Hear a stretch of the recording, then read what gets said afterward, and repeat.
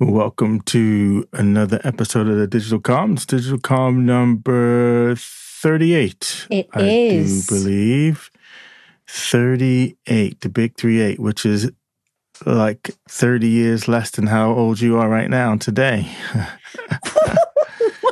I think we might need to talk about your maths. I think the podcast, you're twice as old as the podcast right now. Twice as old as the podcast. Oh, that would make me 74. No, 76. You see, now I'm showing my maths. Yeah, you're close enough. Just remember, however old I am, you're a couple of years older, aren't you? Am I? Nah, I think so. I don't think so. I don't think that's not how the math works. So happy birthday anyway. Well, thank you. Say happy birthday in front of the whole of the community. There you go. Happy birthday. Naomi's is dust today. She turned to dust. But it's all good, you know. Or as you like to say, as you were trying to tell me earlier, to take the sting out of being so old, that you moved into wise woman. Well, territory. Indeed. In our last recording, I was referencing the Goddesses book by Jean, and I can't remember, is it Shinoda Bolam? And she was saying that in some Native American traditions, a woman doesn't move into essentially the wise womanhood until she is 52. And I am now the ripe, old, young, wise age of 52. I'm feeling it today as well, because I seem to have trapped some kind of nerve in my arm, which is actually kind of quite disconcerting because I can't quite pick up things like my kettle and stuff. And that doesn't normally happen to me. So clearly, wise woman and just dust. Like that, stuff starts falling apart. That's what I'm saying. Dust, it just starts falling apart. Exactly. All right, so awesome. Where are we starting today? So you had a birthday, so that's a good thing. It's been a busy week as always. Yeah, what have you been up to? I've been doing all sorts of stuff. I've been in the cultural competence kind of space and equity, diversity and inclusion, or equality, diversity and inclusion. Was doing the podcast earlier today with getting the sort of foreign nationals' experience of coming to the UK. Yeah, you name it, I've been into it. That's really interesting. And where will your... sorry, go on. You breathed. You took a breath. I did take a breath, yeah. And I am facilitating, delivering, entertaining. Well, now that I'm saying it, I'm actually entertaining a crowd of hundreds tomorrow night, DJing live. For Beer and Bubbly Festival. And I will be playing probably almost exclusively the Digital Comm soundtracks, because that's the kind of music that they want. So, oh my gosh, that's good. I know I would have said I'd come along if you'd have known about it, but unfortunately I'm hosting book club, so I can't tomorrow night. But that would have been amazing. Yeah, so that'll be cool. And then gosh, Monday I'm doing a big conference for 300 some odd people, and taking them on a journey about what's that journey? The journey more is about exceptional place to work, I think, is that journey. So lots going on. And last thing, sometime between now and Thursday morning, I gotta write an entire program to be delivered on Thursday morning. So Thursday morning. Yeah. Is this one of those last minute where someone pulls you in and goes, "Hey, we need you," and you go, "Yes, I can do that," and then go, no, "Oh my gosh." It wasn't quite like that. It's just that, well, no, I think I'm in the midst of the first module now, so it's been heavy delivery on that. So of course you don't necessarily have time to do design while you're in the middle of delivery. But now the date is upon me.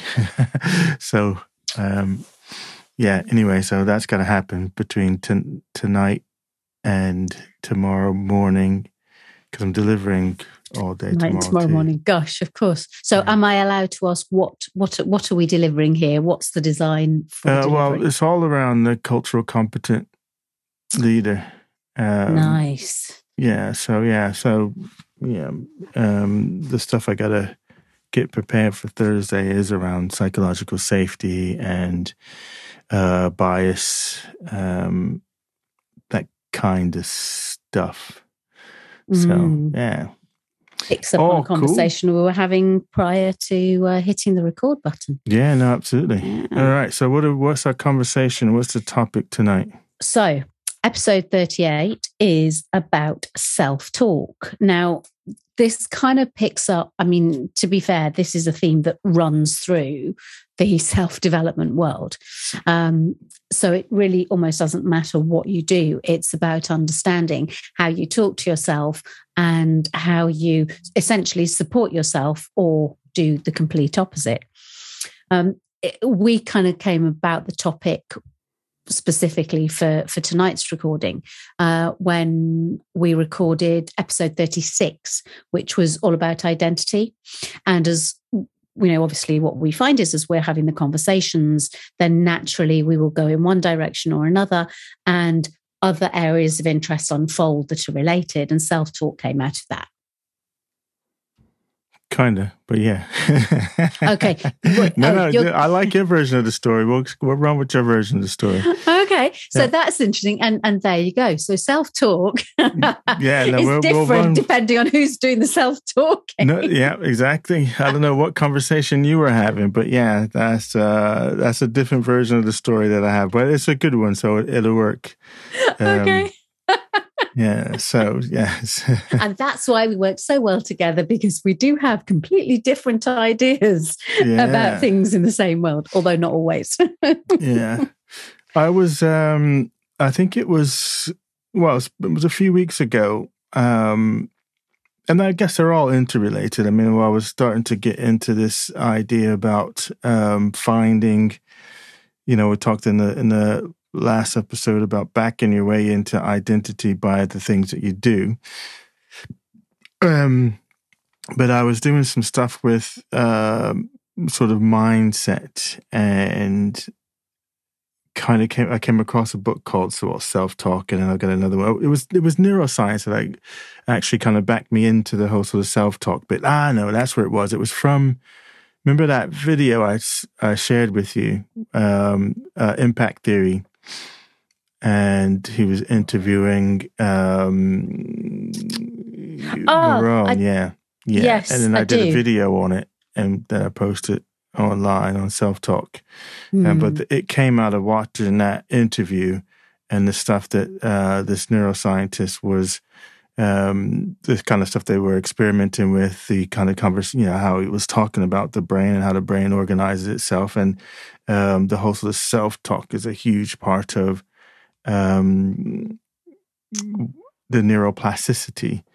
It's one of these things that I think it's been around for a while in the sort of self-help industry, but now neuroscience is giving it the science aspect of it and validating a lot of the power of self. I mean, because you can go all the way back to Norman Vincent Peale and folks like that, the dude that did was it Alan?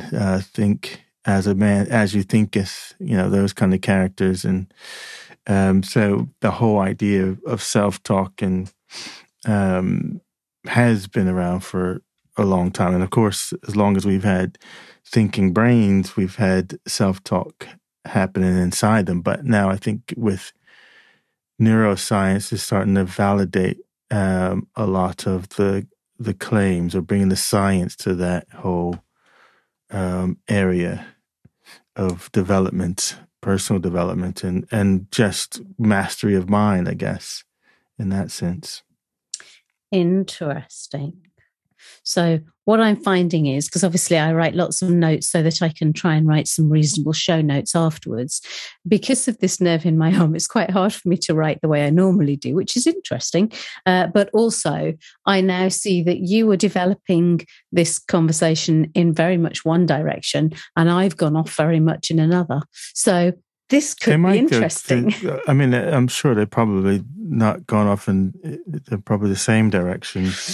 No, but I don't recognize. So all the things you've mentioned other than the video, which I vaguely remember because it was probably about 3 weeks ago that you sent it. Yeah. So I've never heard of Norman Vincent Peale or Alan or... I'm sure you can't have been in personal development and not heard of As You Thinketh. I mean, it's like every book that's written on self-help has come from that book. Well, maybe that reveals kind of the flaw, a bit like anything to do with productivity in my world comes from Stephen Covey. But that's not always the case. It's just that I came to Stephen Covey first and then... but I mean, it's... I don't know. Well, you're right. I guess you can do, but it's like... It's almost hard to fathom that you haven't come across As a Man Thinketh, but... and again, I may have done, but not moaned that I did, which is quite often the way. Yes. So, I mean, it's a thin book, As a Man Thinketh, and it is the whole concept of, the thing that, what you think about is the thing that you become, and being mindful of, again, how you use your thoughts and what you sort of focus your mind on. So this book was published in 1903, so I mean it's old. and lots, I mean, it would be older than my grandpa if he was still alive. Yeah, and but not by much. It's one of those ones that's, I don't think people. Well, I guess some people do quote it, but a lot of things that you pull out of it.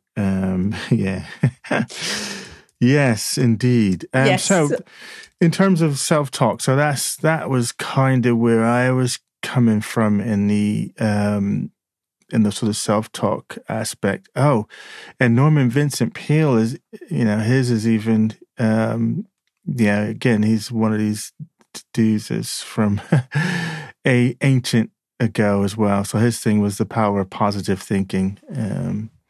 If you've ever come across that book, but if you didn't want to read any more self-help books ever, if you want to go to the source, so if you read The Power of Positive Thinking by Norman Vincent Peale, if you read As a Man Thinketh, and then read How to Win Friends and Influence People by Dale Carnegie. Yeah, so if you read those three, it's sorted. Those would be the seminal texts. Well, they would. Now, actually, that's interesting because you started off talking, obviously, about what you're doing at the moment, which is very much around essentially how we look at the cultures that we have developed endemically and how we're changing those and becoming more conscious of the culture in which we work and live. And actually, I think I remember re-listening to How to Win Friends and Influence People maybe sometime in the past 10 years.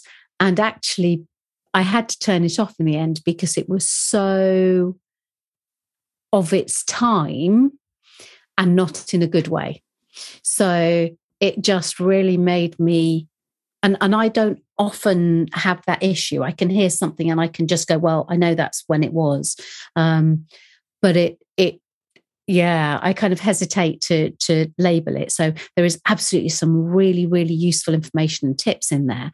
But normally I would be encouraging my boys to listen to a lot of the self-help stuff or to dive into it. But I can't bring myself to recommend that to them because I don't think they've got the maturity to disassociate exactly, differentiate, better word. Yeah. And if we want to go all the way back, I want to say Napoleon Hill. It's not relevant, but I'm just going to throw it in. But he is. But I'm going OG, King James Version, book of Proverbs, chapter 23, verse 7. As a man thinketh in his heart, so is he. And there you go. That's the OG passage for. You may need to send me that link. But there you go, you see. And that is such a great, I'm sorry, I'm obviously a little bit wired but tired tonight. But everything comes from somewhere. There is nothing that is completely brand new and fresh. Nothing new under the sun, Job. Exactly. There you go. To us. Or Ecclesiastic. Was it Ecclesiastics? Nothing new under the sun. I couldn't tell you. But interesting. So, Self-talk, what is it? What is self-talk to you? What does it mean if you were defining it for someone? If they asked you, well, what the heck is this self-talk thing? So I think I would say that self-talk is the narrative that we have running in our heads. I mean, there are some people who actively talk to themselves out loud. I suspect it's a trait of autism with some people. But for some, it's probably just a habit. But essentially, self-talk is the narrative that's either going on silently inside of your head, so silently that you don't even know you're doing it, or you are conscious that you are doing it. And it might be that it's not your own words. It might be that you're repeating words that were said to you as you were growing up. In fact, I've just been reading a book for book club for tomorrow night where there is a little girl in it and she's 10 and she's an incredibly intelligent young lady. Both parents are professors at the local university and she has picked up on all sorts of things. So she's incredibly interesting to talk to. But one of her teachers has taken against her because, frankly, she's too intelligent for his class. So he started to be not just mocking, but actually really quite nasty and undermining her. And in the narrative of the book, there's kind of, the words is flowing as to the story and what she's doing and what she's imagining, and you're actually hearing her self-talk. So she's talking about, and she is the fastest runner to pass the marathon on this side, and da-da-da-da. And then in capitals, there are these horrible mocking words like, oh, you think you're so clever, don't you? And they're just interspersed in this narrative of the book. And so that to me encapsulates self-talk really at its finest. You don't even notice that it's there, but when it is there, it's almost like it's so loud. How could you miss it? Yeah, and I think there's various levels of these different conversations that kind of go on in your head. So you've got your sort of thinking voice, and you probably have several other different voices that are talking. I think in its sort of simplest term, it's your internal monologue, essentially, is what your self-talk is. And it's kind of, as you said, it's the thoughts that go through your head on a daily basis. And you can look at it as how you talk to yourself about yourself. And some people do that in a positive frame, and some people do that in a negative frame. And as we can explore a little bit in here, there's some different self-talk filters that we have. But, for instance, a positive self-talk you might have in your head, something phrases like, I'm good, my body's beautiful, I crushed it, my presentation today. An example of your sort of negative self-talk would be, along the lines of, I'm not good enough, I really need to lose 5 pounds, or I don't do well during, I won't do well during my presentation tomorrow. So that kind of aspect of positive, negative. And then there's neutral self-talk. So stuff like, I'm human, and this is probably more sort of factual based. I weigh 150 pounds. I spent 2 hours preparing for a presentation that I'm doing tomorrow. So that would be an example of sort of neutral self-talk. But yeah, it's this internal monologue that we have going in our head all the time. And I think the power and the point of it is being able to, like you said, sometimes you don't notice it, but the power of it and self-mastery comes in listening to the voices and paying attention to the self-talk that you do, and figuring out, how are you talking to yourself about yourself? And if it's in a negative way, which has its massive effects, it's about how do you reroute that and turn it and use it to your advantage. Because in this whole sort of neuroplasticity and these thoughts that you have, they're rewiring your brain, and they rewire your brain, and then in doing that, it affects your behavior as well. So it's one of those things that if you're not careful, not paying attention to it, you're causing yourself perhaps more struggle than you need to have. Absolutely. Go on. No, I was going to say, in terms of, what's your default self-talk? Well, mine tends to depend on, and I'm sure actually it's probably, sorry, as I was about to say that, I started to think about other people. Can you still hear me? Because everything just went completely blank at my end. No, okay, brilliant. You're back. That's great. So it all depends on my well-being at the time. So if I'm getting enough quality sleep, if I'm eating in a way that's healthful, if I'm getting enough fresh air and exercise, all the kind of the basic tenets, then actually my self-talk is, I would say, either neutral or probably quite positive. How about this? So, and when you are faced with something that you're not doing on remote, so a challenge comes your way, or something goes wrong, or something unexpected happens, because I think there's an element of, throughout the day we're mostly in a trance, and it's mostly just rote thoughts that are flittering through our head. And they say we have something like upwards of 70,000 thoughts going through our head on any given day. So there's a lot of noise that's kind of going on in the head, kind of like the book you just said. So there's, there'll be some commentary, then another voice will come in, then a memory will come in, and you'll play that story out. So you'll be listening to a story that you've heard in the past, or you'll be imagining a story that's going to happen a little bit later on. So, and I think it's in those times that you're in the story. Then there isn't the self-talk. You're in the story and watching it, or you do start to take on the feelings associated with the story. But when what's your natural tendency in terms of something that's stress, something that's out of the ordinary, something that's unexpected curveball? So if it really depends on where I'm at, but if it's an unexpected curveball that is it's something, essentially, if it's something that requires me to step up to deal with it, I will step up to deal with it, no problem. And it's interesting that I threw the word in "no problem" there. I do pick that up. If it's something where, and I've had this a lot actually in the last 6 months particularly, I haven't had enough space to myself, which is lots of people need a variety of space. I am definitely an introvert these days, and I need much more space to myself than I have been having.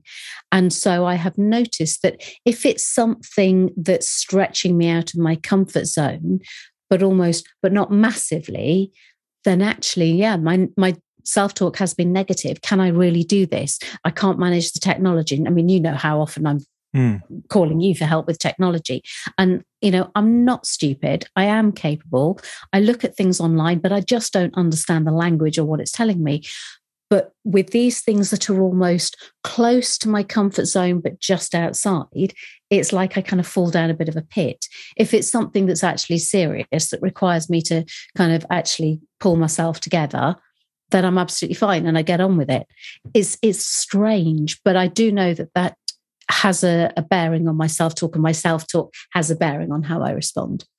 Yeah, no, because I don't know if I'm trying to think of the lady's name right now, but we're talking about growth mindset and the fixed mindset. Some people have a natural fixed mindset, which tend to be more on the negative side and more see the holes in things and more see why things can't work versus how they can work. And I can look when we play the next song. I'll look. It's Carol Dweck, isn't it? Yeah, that's it. Yeah. So nice. So that's interesting. So I would have said, and in fact, I think pretty much most people who know me and have known me for most of my life would say that I have a growth mindset. But I feel that I've almost fallen into having a fixed mindset because I kind of got so tired. I was stressed for so long dealing with, the more challenging stuff in life. And it was almost like I've fallen into this fixed mindset stuff. And it was actually, for want of a better term, but it was doing my head in, because it's like, this is not me. And, for kind of a few years, I was having this internal struggle of my default is not who I am. And so there's, I've been doing a lot of work on that and diving a bit deeper and, getting into that point where I've picked myself back up again and reconnected with myself at that deeper level, which is kind of like, okay, I really have no idea if this is going to work, but I'll give it a shot. And so I've come back into that. The one thing I'll leave this thought, and then we'll go into a song. And you mentioned about narratives, and I think that's an important point to reiterate again in terms of the stories that we tell ourselves. So narrative being a story, and one, as human beings, we're storytelling animals. That's what we do on day in, day in, out. I mean, we thrive and live, and I don't think we could exist without stories. That's just a basic part of our DNA is storytelling.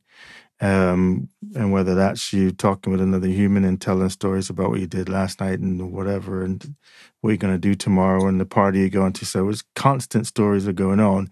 But what a lot of people maybe don't switch on to or recognize necessarily is that you also have these stories with yourself. So there's loads of stories that we tell ourselves.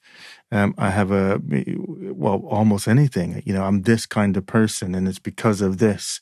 And the more you reinforce those stories, the more they become true, even if they don't have any basis in reality at all. They then become true to you because you keep telling yourself the story in a different version of the same story over and over and over and over again. And I think that's one of the points I was bringing out in the video, is that they may seem harmless, the stories, and they may seem natural. Even just, in that several paragraphs that you just said now, there was several narratives or stories that you've probably told yourself, repeatedly to the point where, they become true, whether they're true or not. In reality, but we'll come back and pick up on that.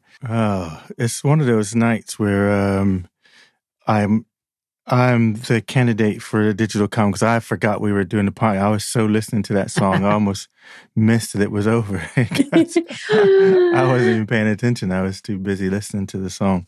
Well, that was funny, because I was thinking, it's interesting. I mean, I'm obviously very conscious that I feel very wired but tired. And so I can hear that in the threads of what I'm saying is maybe a little bit harder to follow.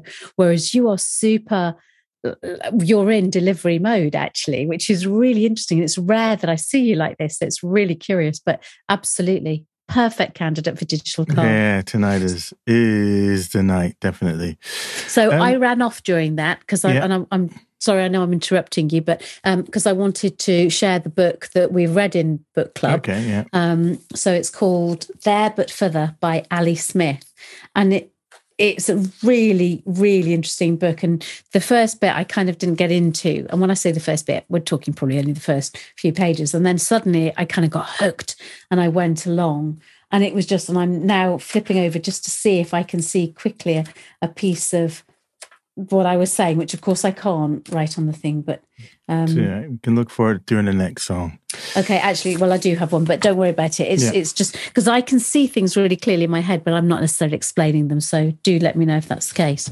Right. So you were saying about stories and how they might seem harmless or natural, but they may seem harmless, but they're anything but harmless. The stories that we tell ourselves, especially the ones you tell loads, because it's become such a natural part of your dialogue that it's now become. And if we tie this back to the episode we talked about identity, it becomes your identity. And so, when we get to the point where we're unconsciously competent at something, we no longer question our thinking anymore. So, some of these stories which are holding you back from being the best version of yourself, or from reaching your higher potential, or from keeping you from pursuing certain opportunities in life, or all stem from a basis of a narrative that you tell yourself repeatedly, the same story, to the fact that it becomes a part and parcel of your identity. And from a personal growth point of view, stepping out of that space, start to recognize the story. And partly why, I always recommend journaling, if you start capturing some of these stories, so that you can then go back and have a look at them from a third party position, as an observer. I think I recommended in the video, get some popcorn and sit down and just watch the story like you would a Hollywood movie, or how you would read a novel or what have you. Just watch it from that position, and then what is the moral of the story? What's the story trying to say? How does it drive your action? How does the story make you feel? And there's the story, and then then the power here, when we from a neuroscience point of view, is that you can actually change that narrative. You can change memories, and then make them more empowering for yourself going forward. And I'll mention about, I kind of touched or hinted at it, about this idea about the negative self-talk, and we've got different types of it. And as I go through these, and as you are listening, as folks are listening, think about which one of these filters that you maybe use more so than the others. So the first one is called filtering. And an example of filtering is like when 10 good things happen to you and then one bad thing happened, you then tend to only remember the bad thing. And this stems from sort of evolution. So back in the days, you wanted to remember the watering hole where where your tribe mate got attacked by a lion. It was bad, so let's avoid that. But so it's left over in our sort of deep mind there, our lizard brain, I guess they call it. But that's just an example of filtering. 10 things that happen good, one bad thing happens, and all you do is dwell on the bad. Catastrophizing is another. And this is when one thing goes wrong, it seems that everything else goes wrong. I know a few people like that. One thing goes wrong, and suddenly the whole world is falling apart. Personalizing is another filter, and this one's about making external events a reflection of you, even if they actually aren't. Polarizing is another one. So events or traits are seen as either 100% good or 100% bad. There is no in between. Rehashing, there's a couple more here. So rehashing is thinking about the past in a negative, unproductive, and circular manner. So you just keep replaying, some negative event over and over, and you know how that then makes you spiral in the present. Rehearsing is the other one, thinking about the future, but in a circular, unproductive fashion as well. So again, thinking about the bad things that could potentially happen in the future, that then keeps you stuck in the present. And then the last one on there is blaming. So this happens when we feel responsible for someone else's feelings of pain. And the exercise is to go through those and think about which type that you use most often. And then again, you can begin to unpick that and then restructure, redirect it, or just drop that particular filter altogether. It's any one of those jump out at you as your sort of default filter that you find yourself in from time to time? Well, there's a few that rang quite a few bells. But first of all, the very first one, when you were saying about that filtering, the 10 good things and the one bad thing, do you remember I think it was an advert, I can't remember what the advert was for, but it was Maureen Lipman playing the Jewish grandmother, and her grandson rather, had got his, I think it was O-level results. So actually this was quite some time ago.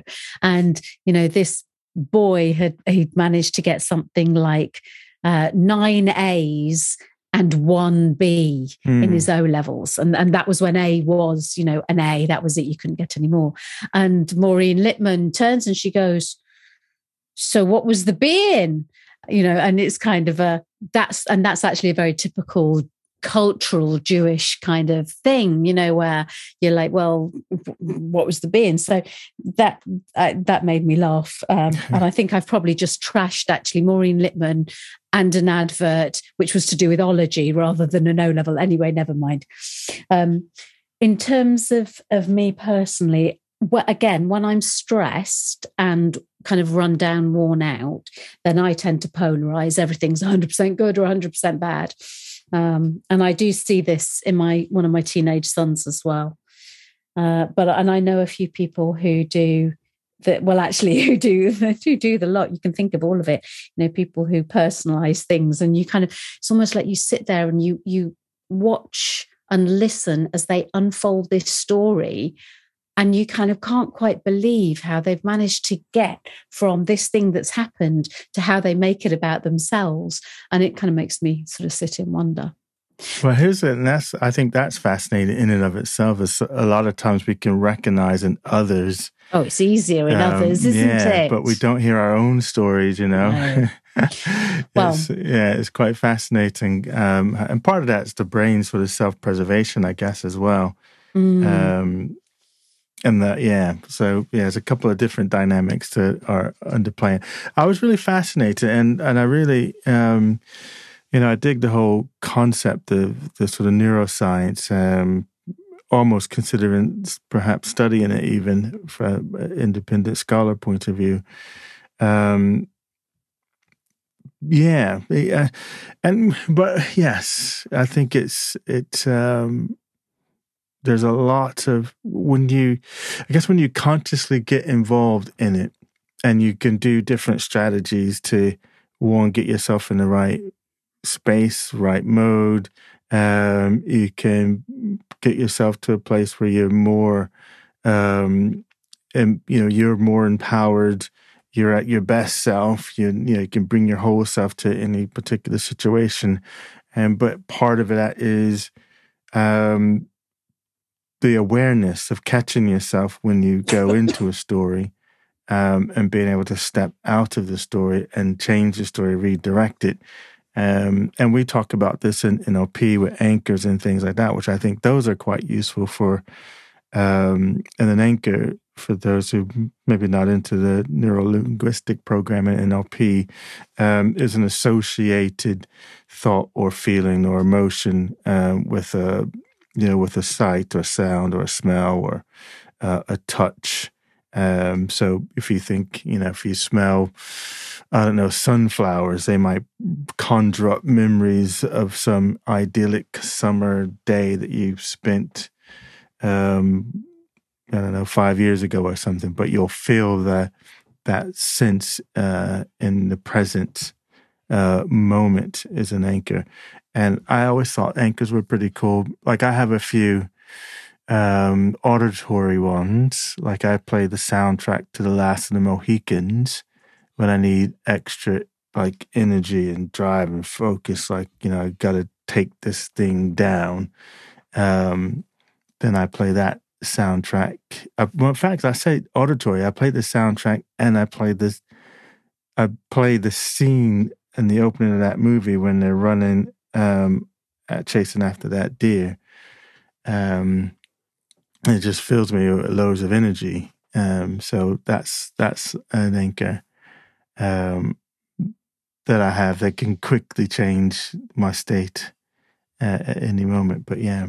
Music's a really good one for that, actually, isn't it? So if I pick up anything from Greece, for example, and I play, any one of the songs from Greece, actually, and I can instantly change, and I am absolutely transported kind of into a different place.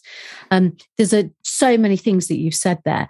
You were talking about different strategies to get ourselves kind of into the right place, sort of the right time, the right mindset, and to bring the best version of ourselves to us in that moment. You've just mentioned music as one, or particular songs. What other things can we do that that will, what other strategies are there for helping us get back there or get to there? If we're still on the anchor aspect, there's, there's as you say, the song, there's a touch, or even just an item, like, if you have a particular necklace or charm that you have, a ring can do the trick. Sometimes people act as anchors as well, both in a positive and a negative way. If you can think, oh, I'm going to see that person, then sometimes you get knots in your stomach, knowing you got to spend time with that person. Or someone that has the opposite. Oh yeah, I'm going to go see that person. You're all happy and you haven't actually seen them yet, but you get really excited that you're going to see them. So there's those kind of various different anchors that you can apply as well. And I think from a larger, so that's almost a tactic.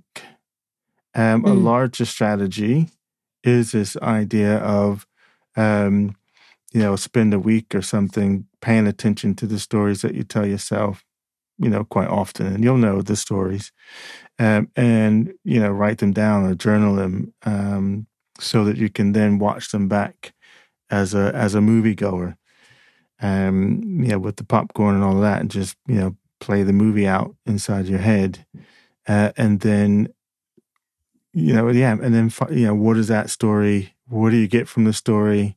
How does it trigger you? Those sorts of things. And then, because we're all authors of our own story, you can then edit the script and change it to empower you versus to disempower you from that way. But the first step in that whole gig is awareness.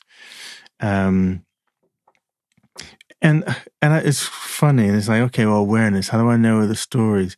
It's when you start saying stuff with such certainty, I think, is a clear indication that you stumbled upon a narrative that you've told so many times that you 100% believe it to be true. It's interesting, actually, and quite often you'll refer to where I was using take back control when I was trying to explain to people what working with me would do for them. I would help them take back control of their life. And I actually stopped using that. I can't remember exactly how long ago. You did, but yeah. Well, you say that, but do you know the reason why I did? No. Because it was so intricately tied to the story of me losing my identity by becoming the mother of a baby who was born extremely prematurely at 6 months. And then the journey I've had to go on, interesting, that popped out, but the journey I had to go on with him. And it was less obviously about him and less about our relationship and more about the fact that my relationship with myself, I would say, dissolved. I would probably have to think about that because I'm not entirely sure that I had a conscious relationship with myself before that. But that was why I decided to stop playing that story. So I felt I'd helped many, many people by being at that phase in my life and taking all of my learnings and helping those. And of course, when I'm working with people now, quite often without people even knowing it, it's really interesting. I've had 3 conversations this week where people have disclosed, because that's how it comes across. So actually, I'm the parent of a child with special needs. And they had no idea that I was, but clearly there was something in there. And when I say, I get that, I'm one too, there's obviously a link and an understanding, and I can work with them in a way that people who frankly haven't had my experience just can't do. But that's why I stopped using that when I was telling people about what I did, because it was keeping me stuck. It was actually stopping me from growing. It was stopping me from changing. So the story behind Take Back Control was the thing that was keeping you stuck. It was just the phrase because I have no story behind it. So the phrase, because it's very, it's exactly what, like in this instance, this is about taking back control of your mind, because the mind will just run rampant. I mean, it's a beautiful tool, the mind is. And this is the thing that fascinates me. It's an absolutely wonderful tool, but a lot of times we just let it run wild. we don't control it and influence it, and we just let it run on autopilot, basically, and then wonder why we don't achieve the things that we want to achieve in our lives, the balance that we want to have, the less stress, all those things that people strive for. 9 times out of 10, it's because we just let our minds run amok. And part of this journey is, consciously, regaining, reining that brain in and saying, oh, actually, you know what? I know this is going to happen. Like, some stuff just happens because it's just evolutionarily built into us. And that's the thing we got to be aware of as well, because the brain's trying to protect us. It's trying to prevent you from going to that watering hole where your friend got ate by a lion. So it's trying to do its job. In a lot of cases, it's doing its job in an antiquated way because, there's not many lions waiting in the water holes for you. So, adjusting to the times. So, yeah. Interesting. Yeah, I think so. So I think the fascinating thing for me, and I'll play a song here in a minute, and some stuff I was doing this week as well,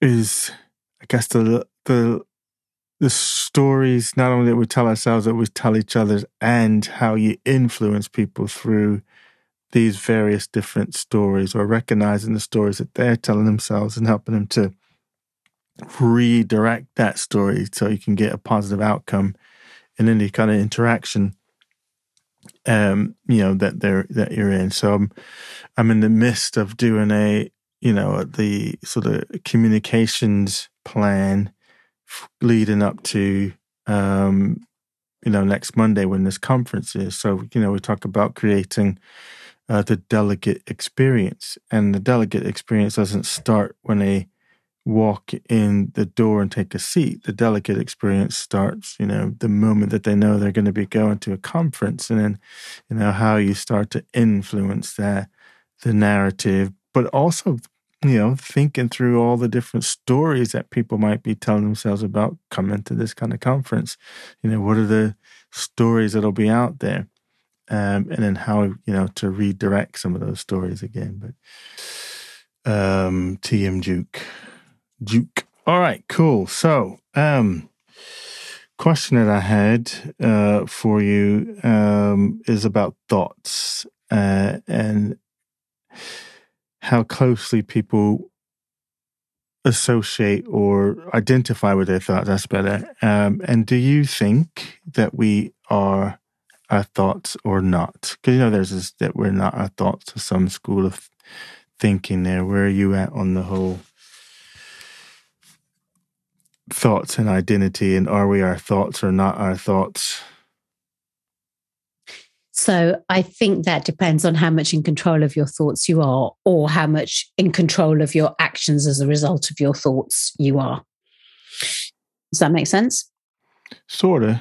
So you are your thoughts if you think and do them and be them. And if you have the ability to almost watch your thoughts go by like clouds in the sky, and realize that you don't have to act in accordance with what your thoughts are, then you're not your thoughts. Okay, so you said two different things there. I know, I told you. It's a wide the last thing you said, so the last sentence is exactly, I think, the point that, a number of different schools of thought are, is that we aren't our thoughts, whether positive or negative. And partly meditation is being able to disassociate yourself from all those thoughts and let the thoughts kind of go by and realize that you aren't them. Yes, I can participate in them. Yes, I can go down this particular line, but actually, I am not that thought. That's not who I am.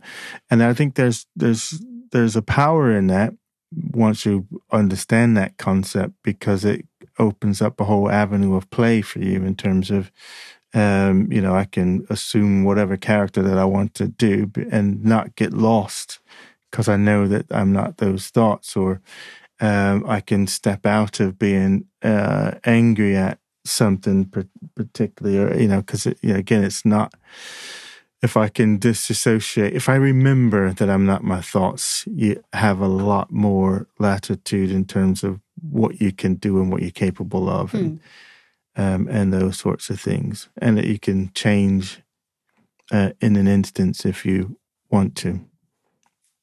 Yes. Now, I've got a few quotes that I'd written down, which I wanted to share when it was appropriate in tonight's episode.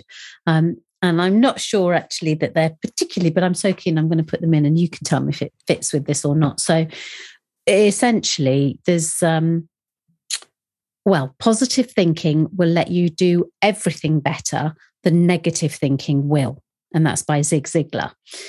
And Zig, my exactly. Man. Thinking. He's another ancient dude. And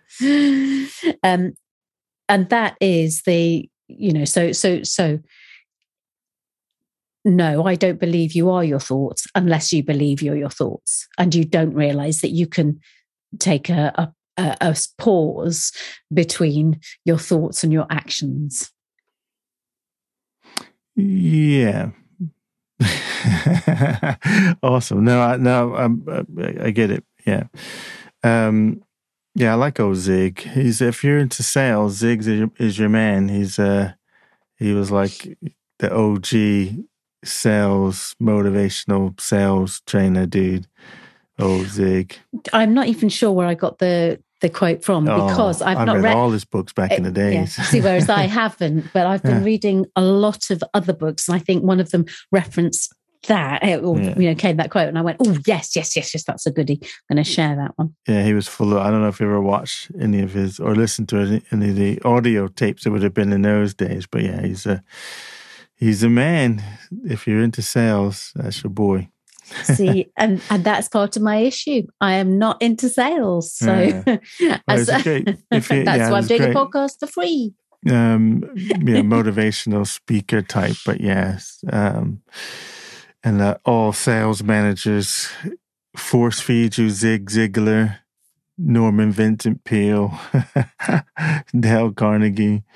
All the ones I mentioned, any good sales manager force feeds you all those things, because it is about the mindset. And again, I'm no good at that story that you've just said. That's the perfect example of a story. I'm not into sales. I'm no good at sales. That's a good point. Yeah, which is a huge. I didn't say I was no good at sales. I just said I'm just not into it. I'm not into it, but you said it in a way as in, that's why I don't do it. And that's why I do the podcast for free, type thing. So in a negative connotation you had to that.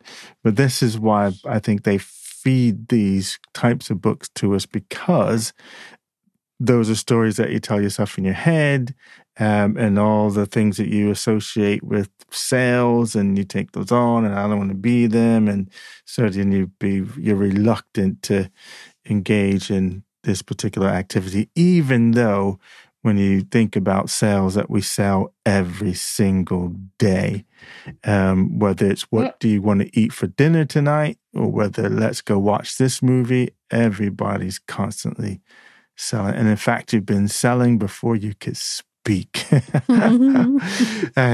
So that's why they feed us these things to read, because it helps you to regain control of your sort of mindset and set things in the way that you need it, so you can do the things that you need to do. Anyway. Go ahead. Well, so one of the things that I'd also been thinking about when we were preparing, or when I was preparing for tonight, was I was thinking about mantras and affirmations. So, we're talking about thoughts. So thoughts are, I suppose they kind of start off almost as abstract things until we become conscious of them. And then from there, I kind of went down so what's a mantra and what's an affirmation? And I struggle a bit with affirmations, because if you're, so an affirmation would be something that you're saying that's not yet true, but you want it to be true. And for me, that doesn't work. And I suppose I would question the ethics of it, depending on what it was about. I was going to say neuroscience, and when looking into it, would say you're right, as in, because you're telling your brain something that isn't true, then there's almost a rejection of the statement in a sense. Okay. So that makes sense. So what I'd written down in my thoughts and my notes was, kind of if nothing is yet true and you have a value about honesty, then you're always going to struggle with making, an affirmation because it's not yet true. And then I've put your subconscious rebels and can cause all kinds of consequences. So that's affirmations. You can do affirmations, but you just have to write them in the right way. So absolutely. Yeah, they have to have a grounding in the reality of your truth, I guess. Absolutely. And that's a perfect way of putting it, that grounding of reality in your truth. And actually, that's really where I got to when I was looking at mantras. And I was thinking, well, actually, if you're creating, I'm sorry, I've just said actually about 17 times. But essentially, if you have a mantra, so we talk a lot about time. So if I say to myself, I have enough time to do everything that I want to do, there is actually more than a grain of truth in that, even when I feel completely stretched because I've actually overloaded myself and I can't do things as, to the quality maybe that I want to do or to the depth. But if you find the grain of truth in a mantra and you focus on that helps keep you centered and helps you ground, which then makes the progress, which then kind of keeps you motivated and keeps the thing kind of evolving and becoming. Right, because I have a different concept of mantra. So a mantra has more of a spiritual sort of connotation, and it's more of a sound or symbol or a group of words that are together, but unpacked they mean something else. But they, I guess it depends on where you're coming from on mantras. Because I guess there are, if you're doing your motivational chant, I think I can, that kind of thing. Could be construed as a mantra as well. The NLP in me is going, think. You've got to get rid of the think, sorry. I think I can. Mm-hmm. As a mantra. Whereas some people have that as a mantra, I think. That's that's a non-entity. Because I can't even get my words out because I'm kind of like, my head's just gone. Because if you think you can, then that's about your thinking. It's like if you say, I'm trying to, then all you get is the trying. No, so it's about putting it into the linguistically, present. I'm just that's an example of a motivating chant that some people do use. Wow. So again, okay. So we can improve on that one. Yeah, I mean, I wouldn't use it personally. I'm just saying, mantras are generally, sacred utterances. So a mantra is generally more around the spiritual sort of sacred utterances, particular sounds that are grounded in some spiritual or magical power, basically. Then you've got some people who use this sort of motivational mantras, like, that think I can comes from, the nursery rhyme of the little red caboose, isn't it? I think I can, I think I can, I think I can. So, that's where that comes from, that story. But there's others. I don't know if you guys had that story in the UK, but it's called something caboose, different. But now you've given me the rhythm. Yeah. I vaguely remember it, but not well enough. So if anybody listening knows, please let us know, please. Yeah. So mantras. What was your other one you said? It was mantra? So affirmations. And that was when it's the, kind of it's about having an affirmation. I suppose really it's about having something that's grounded in the truth, regardless of whatever you want to call it.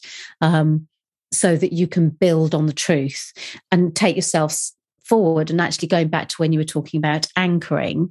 So again, anchoring is moving you from kind of point 1 to point 2. But you've got to start at point 1. You can't just jump to point 2 because it's not grounded in anything. So it's about understanding the link, the steps along the way. And I guess, whether it's an affirmation, whether it's a mantra, there's probably a whole other host of words. I just can't bring them to mind right now. I think I like both of them, and they serve different. They serve different purposes. A mantra and the affirmations, but they're hitting at different modalities, I think, in terms of kind of how they're used.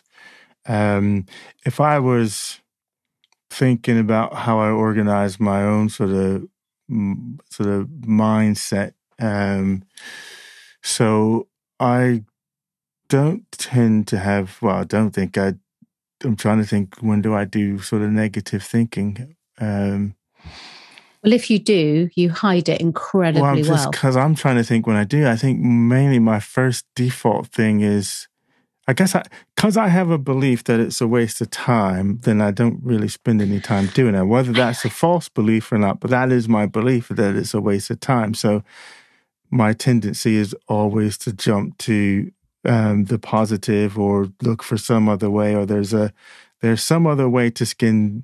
To I was going to say skin the cat, but some people might be offended by it these days, especially since I have cats. There's another way up the mountain is kind of how my mindset is in it. So it doesn't tend to be, it's because of that belief of thinking that that's a waste of time. So I don't engage in it. Sorry, I didn't mean to cut you off then, but I really like that because, again, if I'm falling down the pit of negative thinking, then actually, because you're right, because I believe, I'm sorry, you've just given me one of those, moments where the light bulb really goes on, because I also believe that negative thinking is a complete waste of time. And I kind of hadn't realized that actually, or maybe I'd just forgotten that. But if I fall down the pit of negative thinking for whatever reason, then of course I'm fighting with myself even more because I'm doing something that's totally against my beliefs as well as wasting time. Okay. Yeah, but and sometimes it's self-awareness as well. I think how self-aware you are. So do you recognize when you get into the edge of falling into the pit, or you don't recognize it until you're in the pit? So some of it is about understanding the triggers so that you don't end up in the pit to begin with. And again, that's a self-awareness part of the gig, is recognizing the signs and the symbols and the minefields and think, all right, if I keep going down that track, then I'm going to be in the pit. Then when I'm in the pit, then it's harder to get back out of the pit. So that helps with the self-aware piece of noticing that. And that takes us right back to the beginning when I was saying about I need enough time. And I'm not the only person, but actually it's about that art of stopping. So taking those pit stops So through would the you day. say that would be a story too, that you need? No, I wouldn't. I wouldn't, because I know where my brain is. Yeah, I know you would. Yeah. But I know that my brain cannot function. You know this as a sportsman. You can't constantly go. You have to have rest and recovery. And rest and recovery will give you growth to the same extent that actually going out there and taking the action will. But you can't always just take action. You have to have rest and recovery. Yeah, I guess how you're using it is like you've got something that's a break from your normal routine, is how you put that across, versus every night I go to sleep is when I have my rest and recovery, and then I'm ready to go the next day. But yours sounds like it's something different from sleeping. I don't know, but then I'm saying it is. Right, exactly. So now maybe that's because I don't have enough quality sleep or quantity of sleep to do that. And I'm only saying, and we don't have to go much further into it, is so if it was me, then I would be challenging my own thinking if I held that thought, because I would be looking for another way where I didn't need that. Because once I create a dependency on something, then I have to create these conditions and get into those conditions. It was something that I picked up and learned from writing when I was getting into the whole writing, and I always remember this and it was the greatest piece of writing advice I ever received. I think where the basic was don't create rituals. Learn to write standing in line in the grocery store with screaming kids around you on the back of a napkin.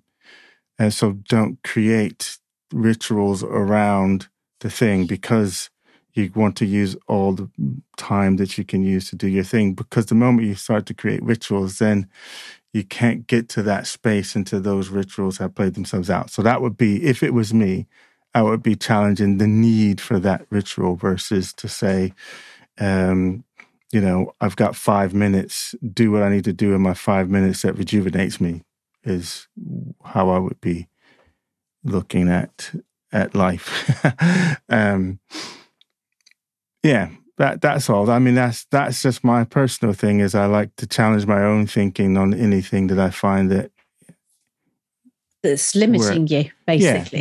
So I get that. I definitely get that. And I hear what you're saying. I agree with it to an extent. I'm not saying change it. I'm just saying I would challenge it personally. I mean, it would. My character would be I would challenge it. I know where I am at the moment, and I know what I need at the moment. Yeah, that's it. I mean, but it's So, and again, it's just.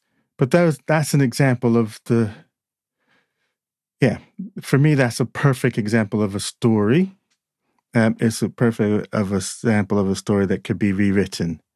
But I think what happens, and this is the crux of and we'll go to a song here in a minute. That's the crux of this discussion, I think, is that some of these stories are so ingrained that we believe them, and we believe them to be 100% true. But when we go back to that conversation we were having about we are not our thoughts, when you really grasp that concept, then you realize that you can change any habit, you could change any anything that you're grounded in, any beliefs, you could change anything in an instant. When you really grasp the concept that we are not our thoughts, when I talk about limitless, you become limitless when you really grasp the meaning and the power behind that statement. And go ahead. And for what it's worth, again, I do agree with that. Like I was saying before, we go from one point to another. I am really pleased with myself for actually giving myself what I need, which is space, which is rest, which is peace, which is whatever. And actually, for many, many people, it's actually giving themselves something that's so important, because for those of us who are constant givers, we deplete ourselves instead of repleting. And therefore, at this moment, for me to recognize that is really enriching and, in fact, is empowering. I also recognize I haven't got to where I'm going, as it were. But at this point, that's really important. And I think for a lot of people that listen to the podcast, I think it's really important for them to be aware of that. And we have to go at our own pace, and we have to understand what supports us at the different times. And I would say I would 100% disagree with that. That's why we work differently. That's why we work sort of differently. I find that's such a long way around to get into where you want to go. But, so for those of you who want to go instantaneously, you come to Clay. For those of you who want to take the long way, Naomi's you want to take the supportive, nurturing, empowering way. If you want to fall off the cliff. See, this is the difference. So actually, you know what? You've hit on something here. You're absolutely right. Because we could do this your way, but if somebody is in a raw state where they have nothing left underneath my words aren't coming, but essentially it's about being safe. And some people, that's exactly what they need. They need that big boot of yours up their backside, bang, off the cliff. And there are times when, as we know, that's absolutely what I've needed. So I don't use a boot. So I think that's you're misunderstanding. I'm not a drill sergeant type of guy, but I'm also, in fact, if you into NLP and band, I mean, that was their whole point. That was their whole point against therapy. In terms of the reason they invented NLP was that you don't have to go that long route, and you could change in an instant when or you even understand, quicker than that, or even quicker than that when you understand the mechanism. So their whole point about having to go to therapy and having to go through that long sort of process was partly the development of that. But and that's just a school of thought. And I'm coming from an experience of, again, just recognizing, and it may be my need for my thing with, I don't know how to describe it, just an understanding that, I don't know, it's hard to describe, but it's the mind is such a powerful tool, and you can use it how you want to use it. If you want to use it in a fast way, you can. If you want to use it in a slow way, you can. If you want to, and my language is probably provocative. If you want to play around with all that stuff, because it helps you to stay in the problem longer and feel comfortable and blah, blah, blah, then that's a way to go. In fact, a lot of times if I find someone who's so grounded in that space, you can tell that they're not ready to change. Absolutely.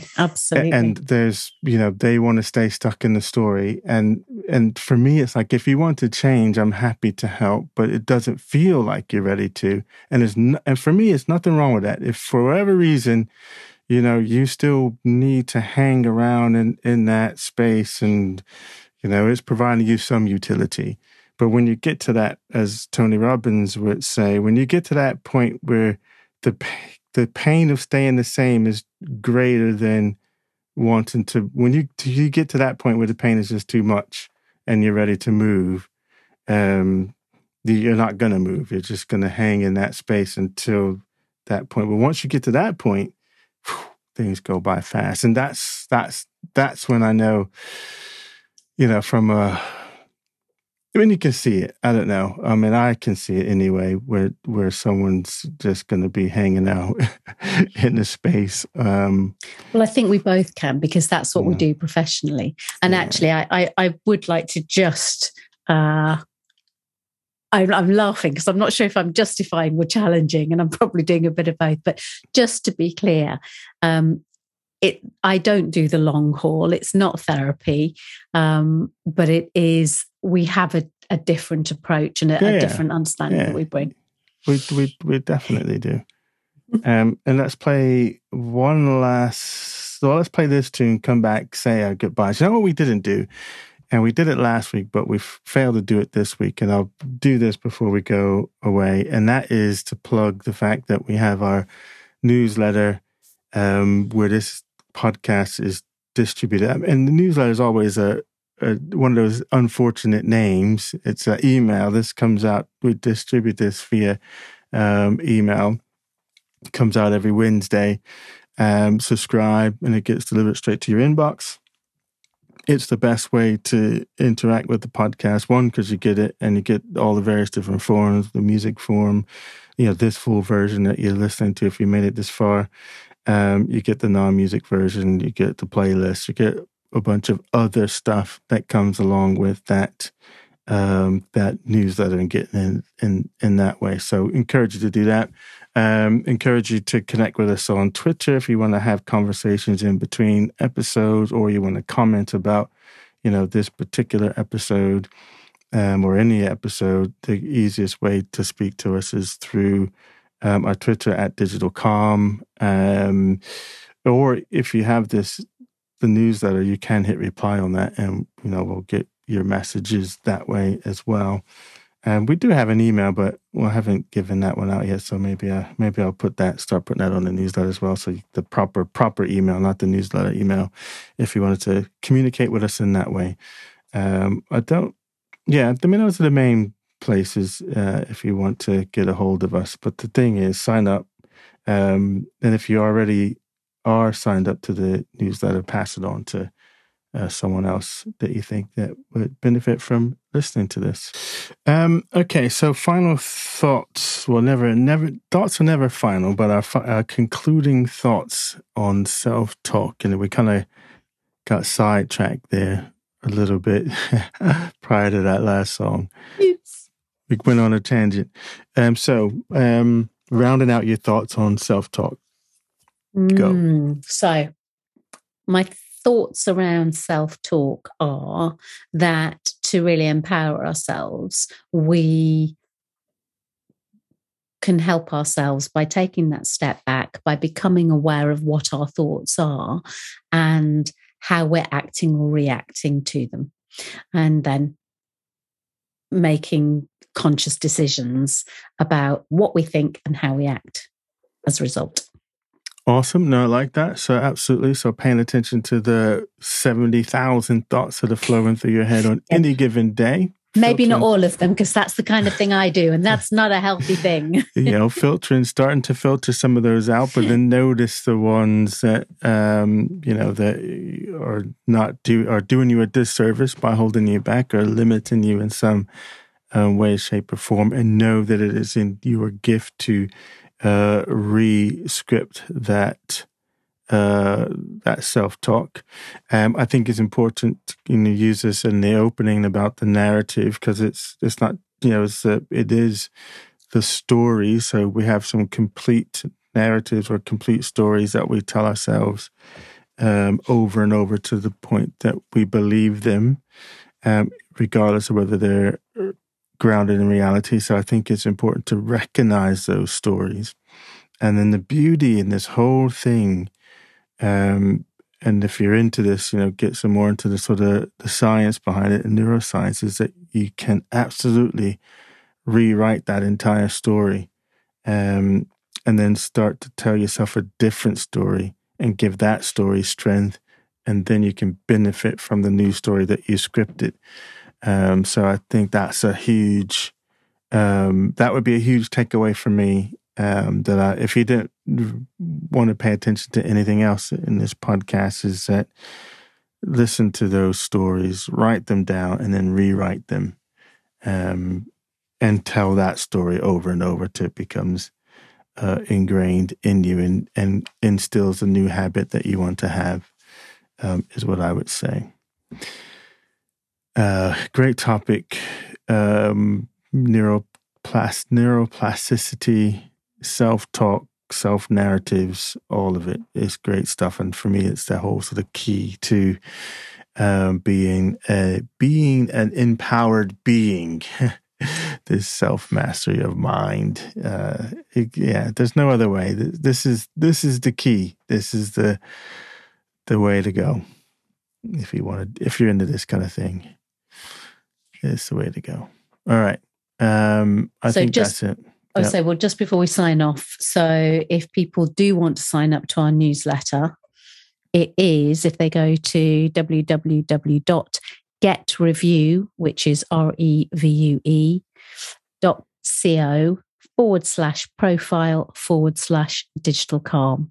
So that's www.getrevue.co/profile/digital calm. And as Clay says, that will sign up for a weekly email, but honestly, it makes it so simple. You get all the links for the different ways in which you can listen to the podcast and engage with us in the way that works for you, whether it's words and music, whether it's words, whether it's just the music. Come and play with us. Yeah, join in the conversation as well. I think it'd be great. That'd be lovely.